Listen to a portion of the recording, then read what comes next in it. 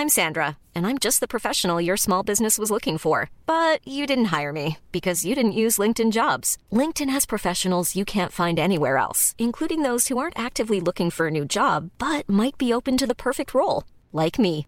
In a given month, over 70% of LinkedIn users don't visit other leading job sites. So if you're not looking on LinkedIn, you'll miss out on great candidates like Sandra. Start hiring professionals like a professional. Post your free job on linkedin.com/people today.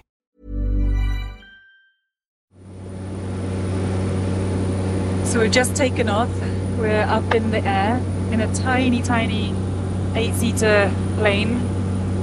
And we're leaving Georgetown and heading for the rainforests of Guyana. In June of 2021, Vice News correspondent Isabel Jung flew over a large rainforest in Guyana, a small country in South America. It's like an ocean of green. It's pretty spectacular. This is one of the most beautiful sights I've ever seen. As far as you can see, there's just trees. As we're getting closer to our landing spot, though, the greenery is starting to get broken up by mines. And it seems that those are roads which are leading to mines, leading to development projects. And so these are kind of the first signs that there is activity down there. There's human activity. Guyana is rich in natural resources: gold, timber, and oil. And these resources, they've attracted a lot of foreign investment from China and the US. Both countries are pumping a lot of money into Guyana, competing to build roads and bridges and a hydroelectric power plant. These infrastructure deals are a symbol of the fight for soft power in the region. And China's footprint and influence has been growing. And so when Isabel went to Guyana, she wanted to figure out how are these deals happening and who exactly is benefiting from them. Guyana is now an oil-producing nation, and with its economy boosted, Guyana is finally realizing its vast and true potential. Our country is bursting with opportunities for all. Our dreams are being realized. Guyana is taking off. The country is poised to become a major energy supplier, but not everyone is optimistic. So what can Guyana do to avoid becoming another poor, yet resource-rich nation? It belongs to us, we the people, the first people of this country. It belongs to us. Not from a company from China, not from America.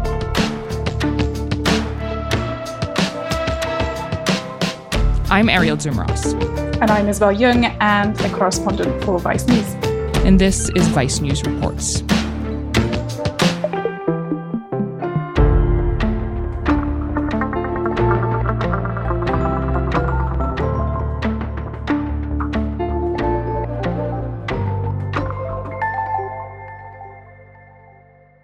Hey, Isabel.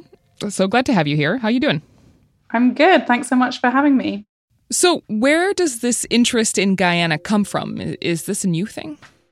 So Guyana's always been of strategic and political interest to the US as well as to other parts of the world. It's a tiny, tiny country in South America on the coast of the Caribbean. So there's also an obvious military advantage there. It is the only English-speaking country on the continent, and it has one of the highest biodiversity levels in the whole world. Oil companies have identified massive offshore reserves in Guyana. New estimates from last week report that more than 4 billion barrels of oil could be extracted from a region. So since then, there's been this huge infrastructure development in Guyana and a massive amount of foreign money coming into the country. So even though it's one of the poorest countries in the Western Hemisphere and a huge risk for climate disasters, it actually is also one of the fastest developing countries in the world right now. And we've seen particularly significant investment and interest coming from China. Got it. And so as you've mentioned, a lot of this interest is coming from China. Can you explain that? Yeah, you may have heard of China's Belt and Road Initiative. The BRI is the brainchild of the Chinese president. He saw it as his road to riches and legacy. China and Latin America may be on opposite sides of the globe, but they're getting closer through commercial trade and investments. Chinese investment has been increasing in Latin America and the Caribbean for the last couple of decades. So just last year, China's investment and construction projects in the region were almost $16 billion US. China's Belt and Road Initiative is the most expensive infrastructure project in history. By 2025, Chinese companies are expected to have invested $250 billion in Latin America. Yeah, so one of the projects that we actually saw from the plane is the Amaila Falls hydroelectric power plant. So this project, if it were to go ahead, would include the construction of a huge dam and reservoir, which would then produce hydroelectric power for Guyana. The scale of this project is absolutely massive, and it means just a huge amount of construction and development in the rainforest around Guyana's capital. The China Railway Group, the Chinese company, will fully finance and build the project out. The hydro project will be ideal to cater to a fast-changing Guyana. So there are promises that these projects are going to boost the Guyanese economy. But, I mean, of course, not everyone's going to be happy about that. The indigenous people in the forest around the Amaila Falls, they're really worried that, the construction will also bring flooding. It's going to lead to excessive deforestation, that environmental pollution is going to be very prominent, and that ultimately it's going to displace their own people. And who exactly is behind this project? So the company that was developing this project is China Railway. They obviously don't agree with these claims, but I mean, having done a lot of reporting on these type of Chinese state-run corporations, their infrastructure deals have been very heavily criticized as being extremely opaque. And I mean, it's that secrecy that we really wanted to crack, right? We really wanted to see how these deals are actually made and who it is that's actually taking the money. So how did you go about that? Yeah, so we decided that really the only way to get to the heart of this story and to figure out what was really going on is to go undercover. So I'm going to be filming undercover with my Chinese friend who does not want to go on camera for obvious reasons. We had all these leads and we had kind of threads of a story that we knew could really only be proven if we were to go in with hidden cameras and different identities. He's going to be posing as a successful Chinese business person. I'm going to be posing as his secretary, and we're going to be trying to uncover how the Chinese are doing business with Guyana's government. The first time we went was June 2021. We arrived, and I mean, my colleague had actually been there before to sort of start infiltrating these circles. And so by the time we got there, we were able to dive right in and start schmoozing, essentially. So there was a lot of lunches, a lot of drinks. Hello. And at some point we were invited to a really beautiful country house, which was on a river where they were doing a lot of barbecuing. And that's where we first started talking to a timber exporter, a Chinese guy who had been there for a while, and he offered us some advice on how to work the system. And he told us pretty straight up that the best way to get things done here is to get a middleman, and that middleman will take you to the people in power. This is what in Chinese is called a white gloves. So the white glove is someone who essentially protects the politician or the person in power, makes sure that his hands don't get dirty.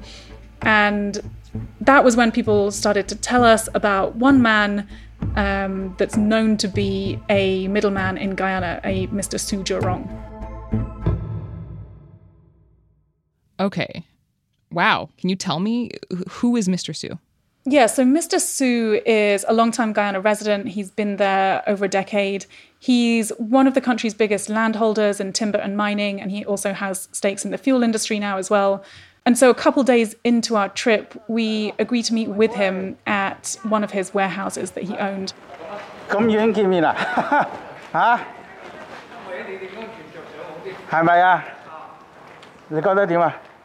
So this warehouse we arrived at, it's on the edge of town, and it's also very secluded from the rest of the city. No one is going to interrupt our conversation there. And it was a very strange meeting because he had COVID at the time. So we all kind of wanted to meet somewhere breezy. We're all wearing masks, but it did make everything a little bit tricky because, we were sat so far away from him.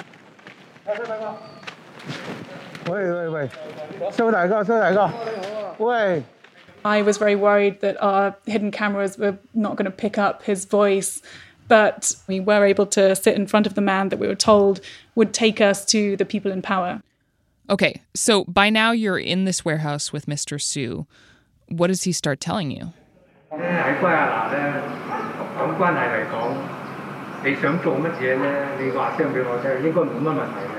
So in the warehouse, Su told us, if you want to get anything done in Guyana, you need hookups. You tell me, it should be no problem.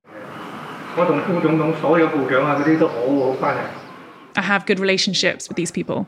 He also showed us paperwork which documented his involvement in some of the multi-million-dollar deals between Guyana's government and large Chinese state-run corporations. And that actually included letters sent from the government about that same hydropower plant project that we'd flown over in the rainforest. He bragged a lot, very, very openly about who he knew, who he was close to in the government, and how he was the right person to get us in front of those people. So when he says that he knows people, who is he talking about? So the main person that he says that he's close to is Vice President Brad Jagdeo. Let me join with you to welcome our Honorable Vice President and General Secretary of the People's Progressive Party, Comrade Bharat Jagdeo. And when you say Vice President, you mean like the Vice President of Guyana? Exactly, yeah. And the Vice President himself is, arguably the most powerful politician in the country. He was president for 12 years, and then his term essentially ran out, and then he became vice president. A lot of people that we spoke to said that he still wields as much power, if not more power, than the president himself. Outside of Guyana, he's actually been heralded as a climate hero who's promised to keep his country green, even as it drills for oil. Okay. I mean, there is no way to make drilling for oil green or clean, but all right. I mean, at least he's talking about climate change, right? Yeah, this is a man with a huge amount of influence, and Su repeatedly refers to him as his boss. So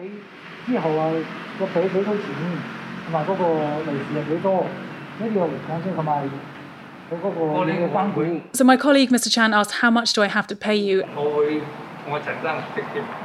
And Mr. Su replied, we'll split the amount with the boss. We asked, your boss is the vice president, right? And he said, right, yes, the boss is a part of it.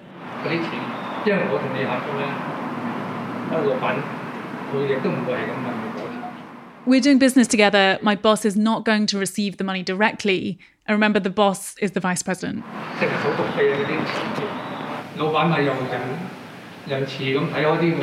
It's going to be a, quote, service or processing fee. Then he'll share some of it with me. So essentially, Su is telling you, yes, this money, it'll go to the vice president. And so that fee is a bribe. Yeah, exactly. And so the way that these bribes work is, any big public project has to go through a bidding process, which should, theoretically be very open. But, the bribe should essentially assure the company that they will be granted the contract.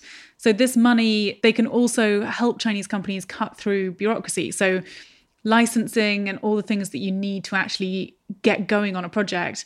Basically, this money makes the whole process a lot easier. And of course, it also makes middlemen like Su and then ultimately the vice president richer.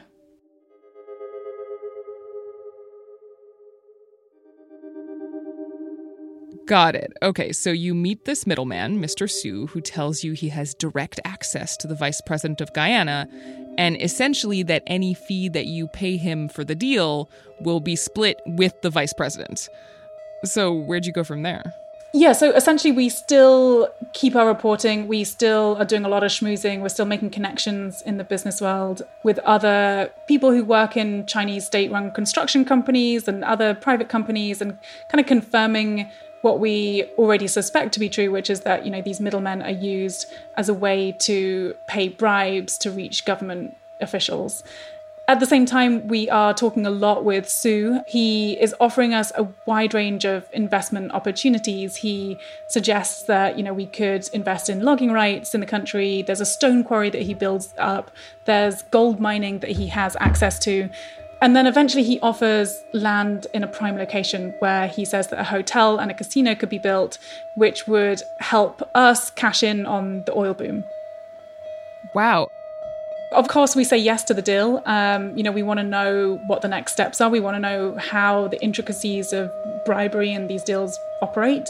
So towards the end of our trip, we talk with him on the phone, and we are in a hotel room, and we get to the point where a contract is about to be written and signing a potential deal with us, which is when we got to the topic of money.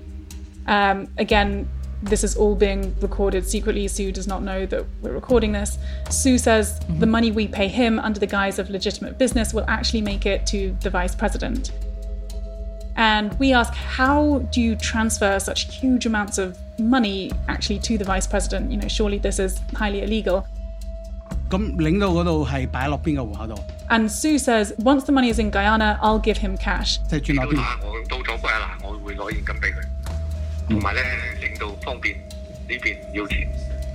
vice president finds this the easiest and most convenient. With these procedures, no one can pick up on us.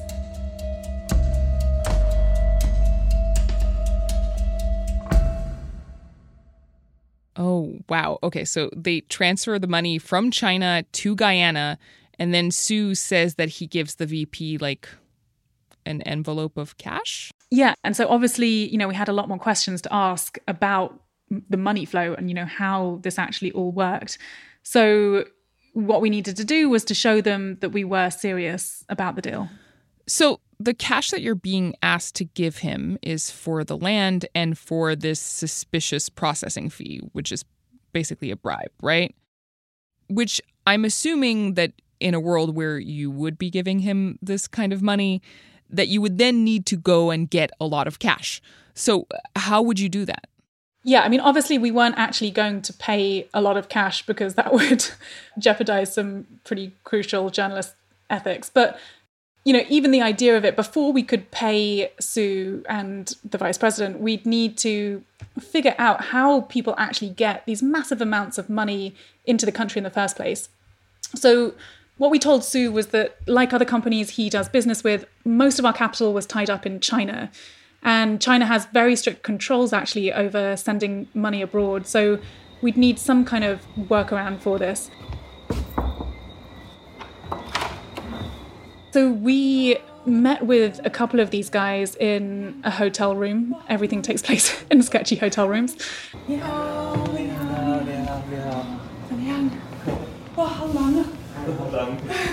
Because at this point, you are still undercover. Still very much undercover, yes.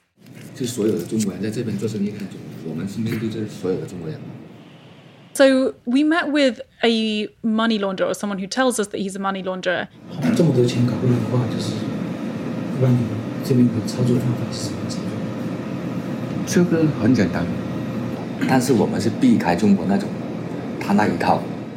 How this works is money is essentially placed in a bank account in China, and then that equivalent amount, minus a hefty fee that goes to these money launderers, is then taken out in Guyana, which gets them around all these taxes and border restrictions.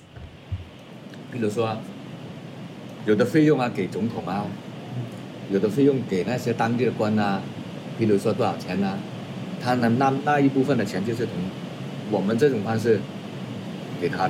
also really, really difficult to trace. Everything happens online. And he showed us receipts of, the tens of thousands, hundreds of thousands, millions even, of dollars that had been transferred in this way. Wow.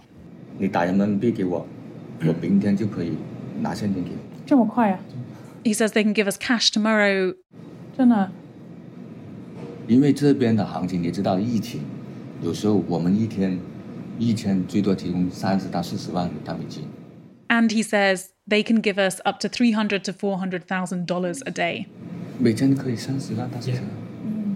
They've done this for both private clients as well as Chinese state-controlled companies. Especially with the interest in oil, they're getting a huge amount of interest, and because they said the country is so corrupt, no one ever pulls them up on it. And if it's dirty money, as you say, Haitian, what's the solution for that? 现金的话，现在按照现在还会20%。说是就是账户有问题了，因为20%的手续费收起来。你那你账户，你摆明你这个是有跟政府有一点矛盾的，其实这个钱还会做人的。The money launderers actually told us that they'll charge a 20% fee for what they call dirty money, which could include money that's linked to Chinese government officials. And the reason for that high fee is obviously because they risk being arrested. They risk being reprimanded for that. So the question and the concern that we, of course, have is that, it seems like everyone in the middle is making money, right? Like these middlemen or the white gloves like Su, the money launderers themselves, and allegedly the vice president, they're all cashing out. So, we needed to get answers from the only person who can really tell us what's going on here, which is the vice president. That's after the break.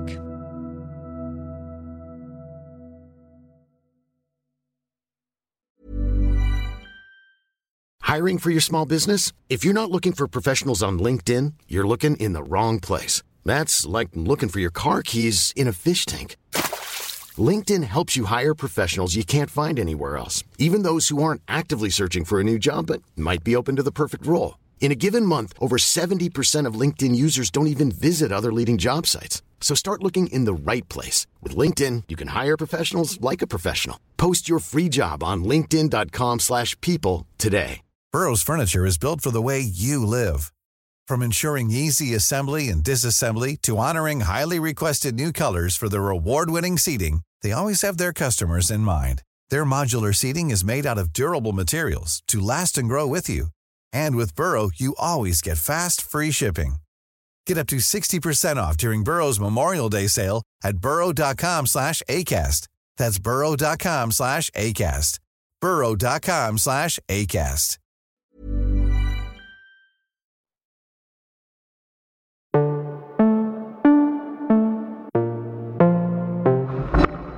Okay, so you have this middleman, Mr. Su. You now also know what the process is to get cash.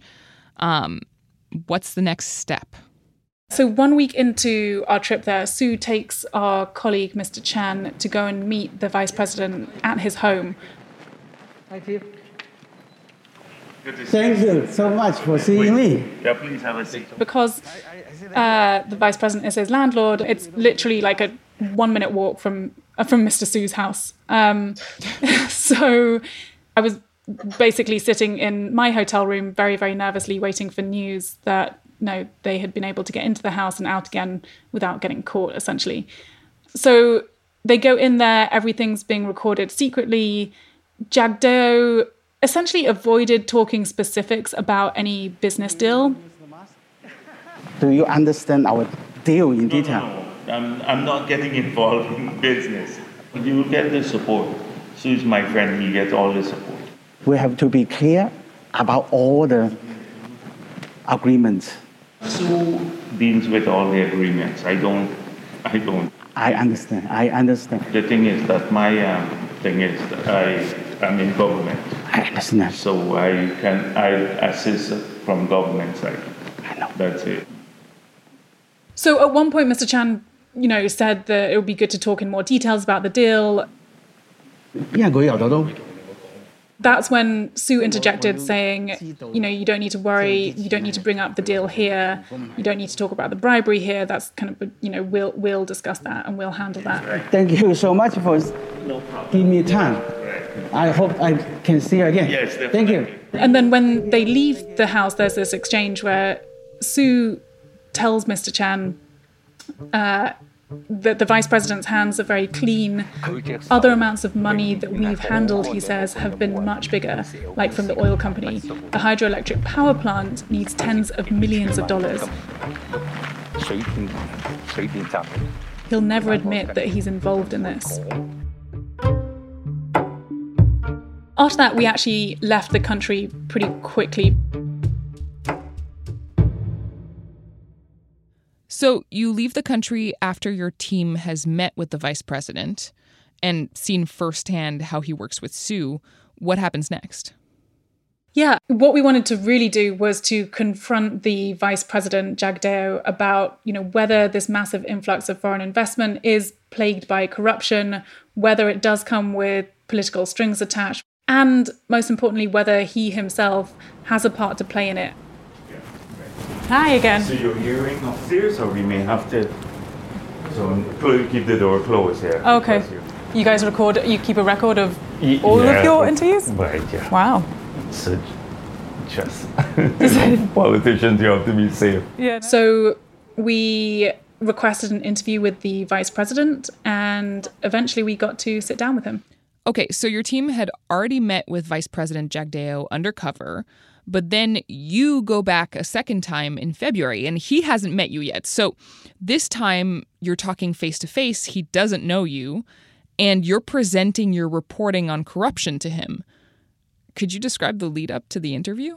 Yeah, so we met him in his office in the morning. Tensions were pretty high, I think, from the very beginning, because he was reluctant to meet us. I think there was some distrust on both sides. He came in wearing a crisp suit and a tie and asked his team to set up their cameras to record us.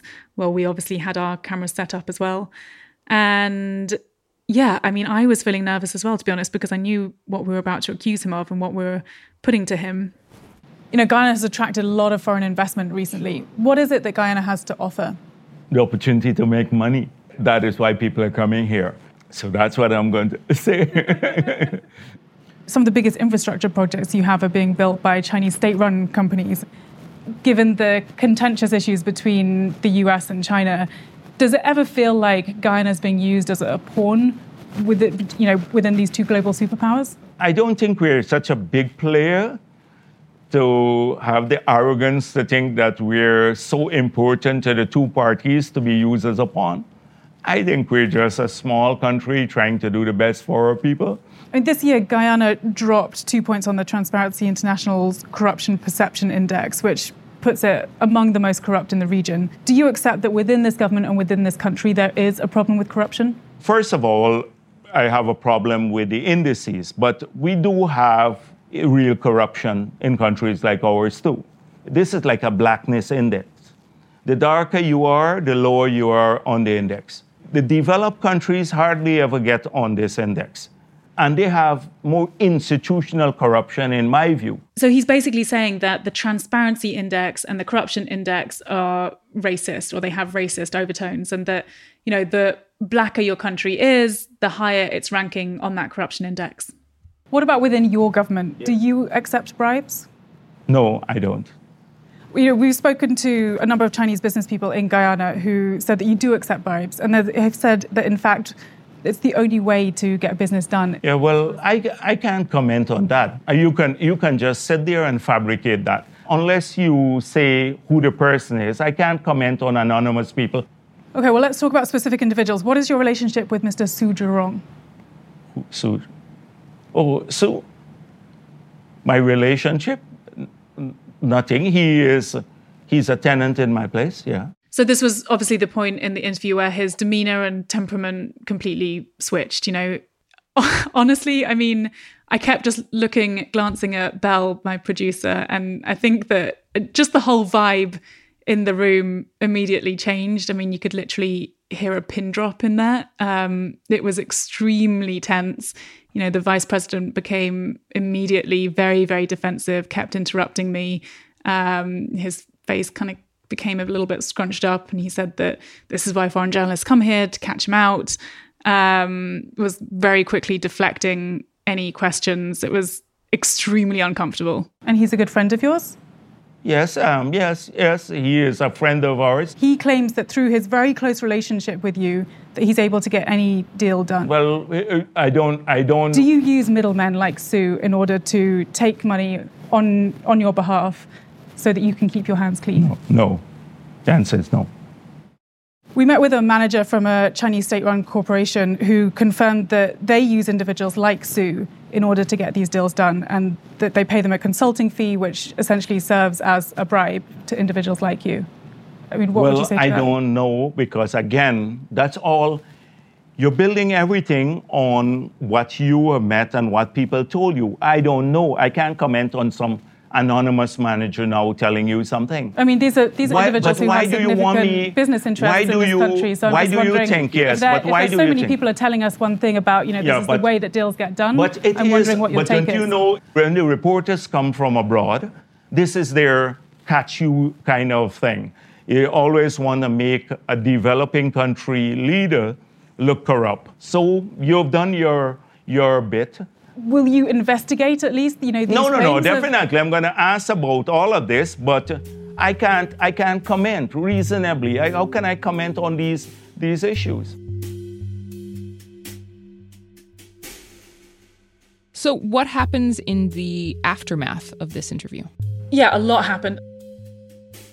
A few days after meeting with us, again, this is early February, the Vice President Jagdeo made the pretty rare decision to release our interview to the press. Now, I took the unusual step of releasing that video, the interview, because I thought that there was a predetermined agenda of the interviewers. He had a press conference. It seemed that this was his way of kind of getting ahead of some of the onslaught of public reactions that he knew would be coming his way. So I thought that if the country saw the entire interview, then they will understand the context of the discussions that we've had. There was a lot of mixed reactions. Obviously, the government was trying very hard to discredit us. They said that we came with an agenda, that we were not legitimate. But also, the opposition party, the People's National Congress Reform, called for his resignation. The opposition believes that VP Jagdeo should do the decent thing and resign to facilitate an unbiased investigation. There were protests outside of Vice President Jagdeo's office. There was calls from pretty wide spectrum of Guyanese society for a thorough investigation to be carried out as a result of our reporting. On the other hand, Guyana's president leapt to the Vice President Jagdeo's defense. The Chinese embassy said that our reporting had no credentials and, tried to also discredit me and our reporting in general. People are just doing things for sensational headline. I heard that the reporter had certain special interests. Wow. Okay. And what about Mr. Su? Yeah, so the vice president claims that he has been defamed by Su. I'm going to take reputational action. I'm going to sue him. And I'm looking to him to throw him out, looking for him. Can't find him so far, but as soon as I find him, this will happen. And Su himself has now gone missing. No one really knows where he is. So I think my reaction to all of this is, I think for a lot of developing countries, like, this is a really complicated issue, right? I mean, my grandfather was from Guyana. My father is from Trinidad and Tobago, and, which is right next door to Guyana. And I guess the main question that I still have is all of this money flowing into the country, is it actually helping? Is it benefiting Guyanese people? Yeah, it's a really good question. And I guess that's, what we were hoping to answer. It's nuanced, right? I mean, it's a difficult... There are some Guyanese who will tell you that, you need development, you need money in order to properly develop and become a wealthy nation. There's a lot of others who will tell you that they're not benefiting at all from any of this wealth. And the oil money that's coming in, the infrastructure money that's coming in, is not trickling down to the people who need it most. In fact, it's going into the pockets of the very privileged few. So I guess to really get a sense of what Guyana is about and what it means to have this massive spike in foreign investment in the country, we went to the tiny area of Morowa. So we met several people from the community. One woman that sticks out to me was Valencia, who's a very tough woman. How long have Indigenous people been living on these lands for? 50 years, counting down.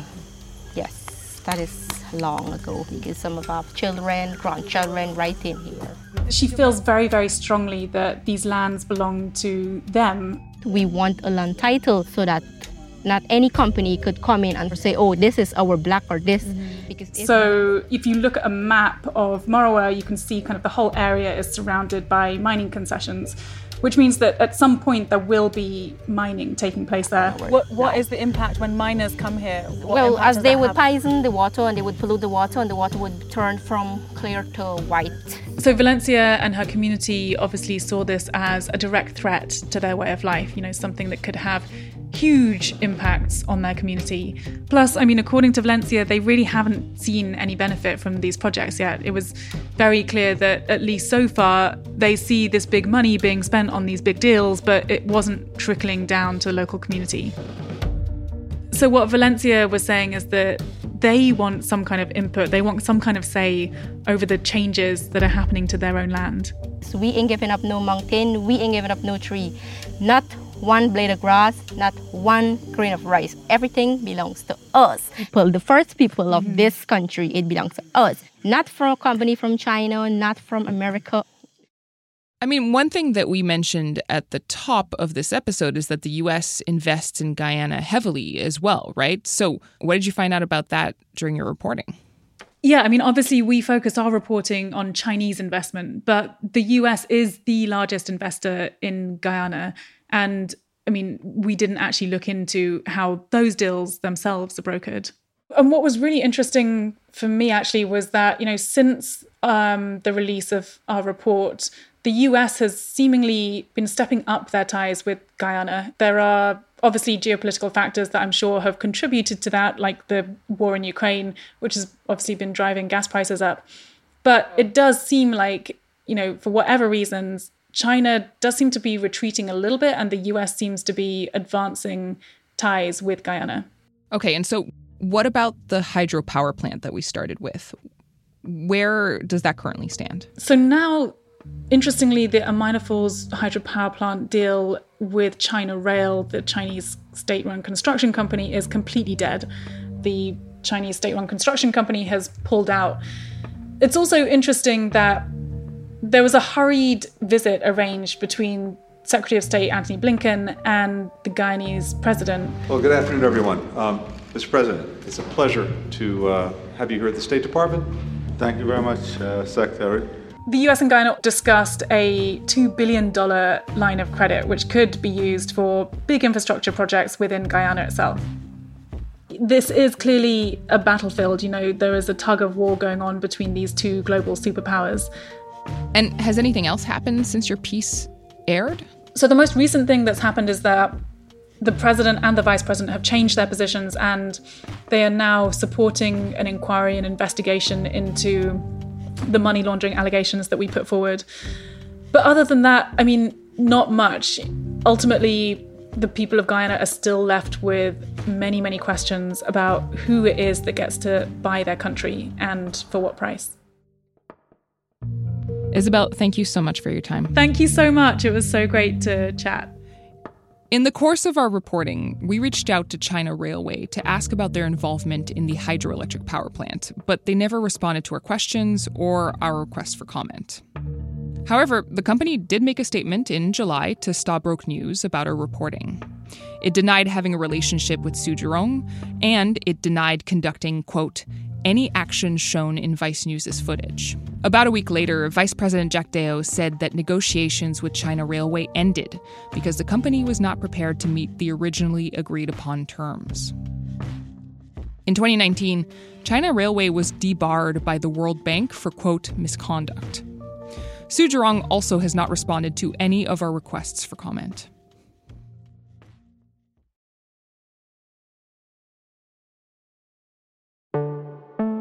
Special thanks to Belle Cushing, Daniel Vergara, Jika Gonzalez, Craig Thompson, and Karishma Vyas. This episode was produced by Steph Brown. Editing by Ashley Kleek and Stephanie Kariuki. Vice News Reports is produced by Sophie Kazis, Jen Kinney, and Adriana Tapia. Our senior producers are Jesse Alejandro Cuttrell, Julia Nutter, and Sam Greenspan. Our supervising producer is Ashley Kleek. Our associate producers are Steph Brown, Sam Egan, and Adriana Rodriguez.